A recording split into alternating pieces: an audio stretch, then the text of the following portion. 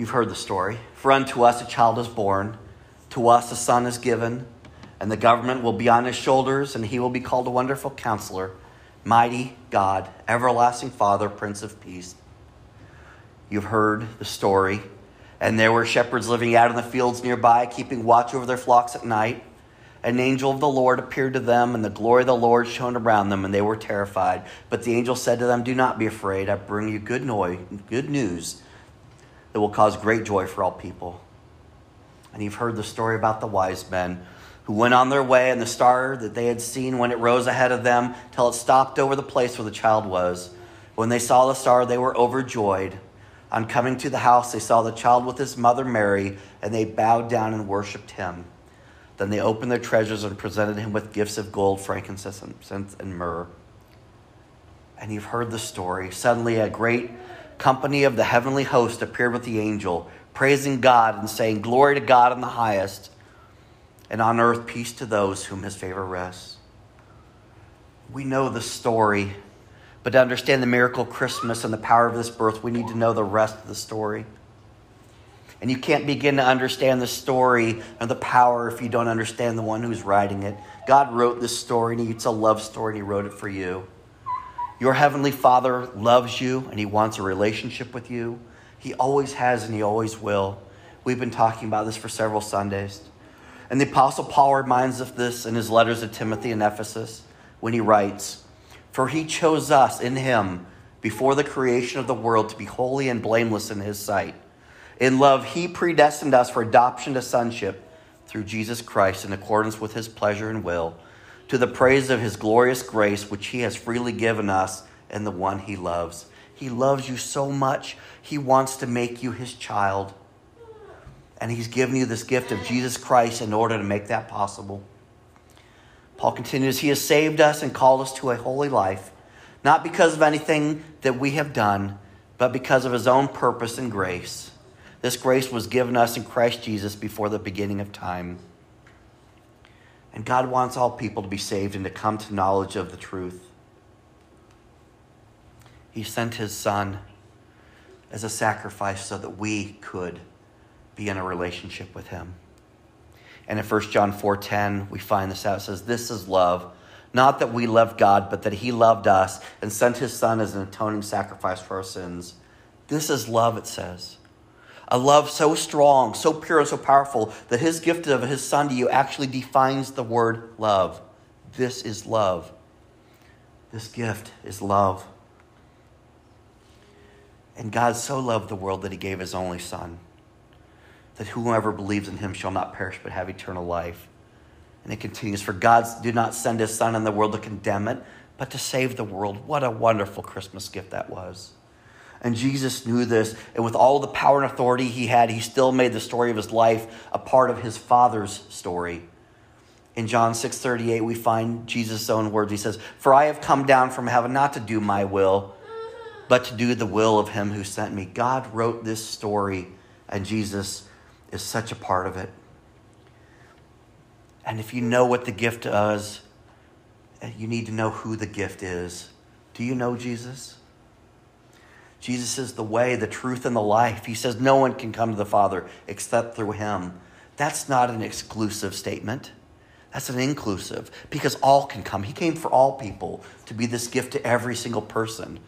As the nativity story said, he came to bring joy to all people. What a wonderful gift that is. And even upon his leaving, Jesus reminded his disciples, he said, "I'm leaving now, but I'm going to my Father's house," right? "I'm going to heaven where there's many rooms, because I'm going to prepare a place for you." Jesus' story was not done with the birth or with his teaching or his death or in resurrection, because the resurrection of Christ is the centerpiece of the gospel. It is the good news. It's the pinnacle, the turning point, the peak, the climax of the story. Because without it, Christ's death and burial would be rendered ineffective and incomplete. But more importantly, without it, the miracle of Christmas would simply be the birth of a great man. But because of the miracle of Easter, the story of Christmas becomes complete, but it's not being done written. Do you understand what it means that he was delivered over to death for your sins and was raised to life for your justification? We all fall short. And sometimes we just want a do-over, and God said, I give you this gift. I give you this opportunity to have your sins paid in full. Just say thank you.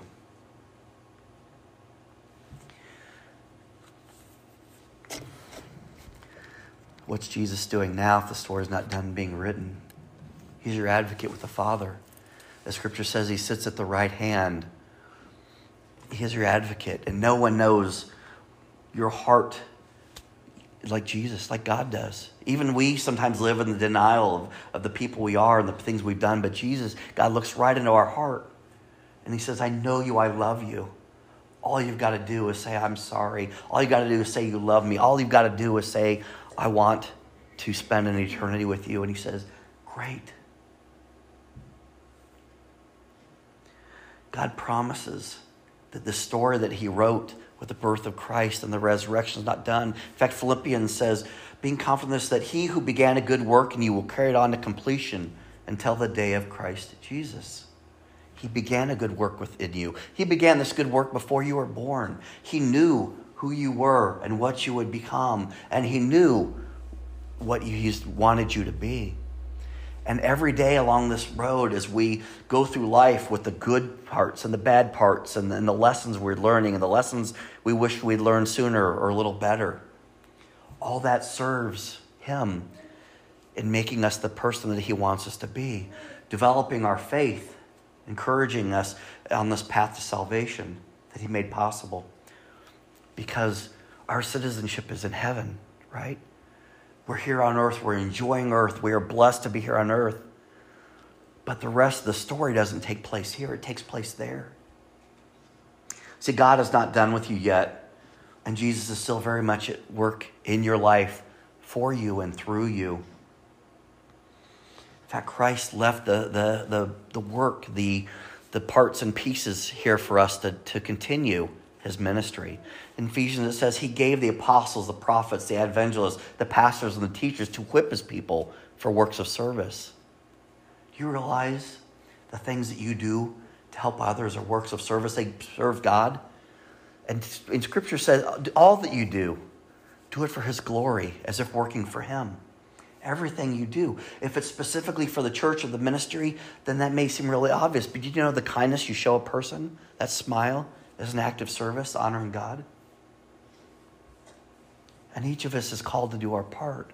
And that's what's amazing is this next part of the story is that we each have a part of it. And this morning, as we looked at the nativity from various characters, we looked at it from Mary and, of course, the prominent role she had, and Joseph, and then the role he had, and the angels, and the wise men, the magi, and then the shepherds, and all those. Even King Herod, whose intent was jealousy and evil, ended up murdering all children male children under the age of 2 because he was so covetous of the Savior being born in his area.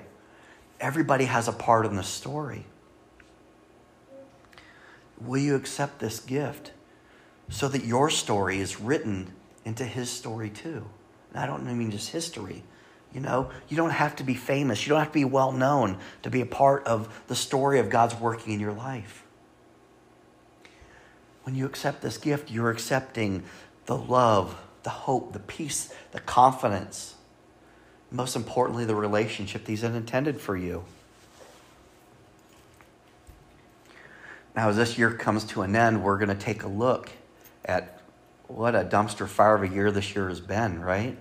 Has 2020 been just, right? We're going to have some fun with it. And there's some lessons to be learned from it. And we're going to be talking about that next week. And then we're going to dive really hard into the life of Christ. Because Christ has come.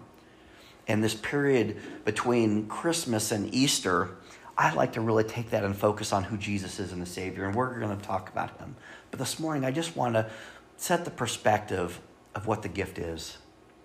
And that Jesus is still very much alive, still very much working, and still working through every single one of us. So I encourage us to recall, to remember, and to really appreciate that the story is still being written, and we are very much a part of it. And reflect on last week's message about Christmas being so relationally rich that even though the experiences of the holidays we may not be able to enjoy, at least not the way we had hoped or planned or done in the past, but to really focus on what it means to have that relationship with him, the one he desires to have with us. So my prayer for you, my friends, is to celebrate this holiday season, to accept the gift of Jesus, and to share it with those around you. Let's pray.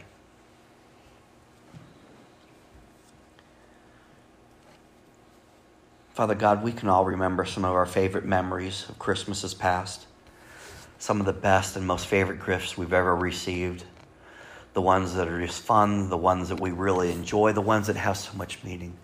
But Lord, above all of these is this one gift given to mankind over 2,000 years ago. This one that brings joy for an eternity. This one that we will never tire of. This one that was given with so much love, so much personal gift and attention that you know us by name and you call us out by name and you save us by name.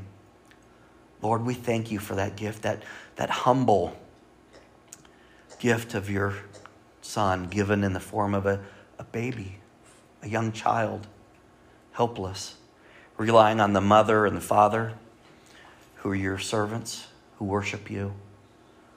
Lord, may we learn the lessons from Christmas, not only in the appreciation of the gift, but what it means to us and what it can do to shape our lives into something more meaningful for you. God, this Friday as we celebrate Christmas with family, friends, or whatever that may look like, let us remember the true reason for the season and share with our families the joy we have and carry this joy forward in all we do. Amen.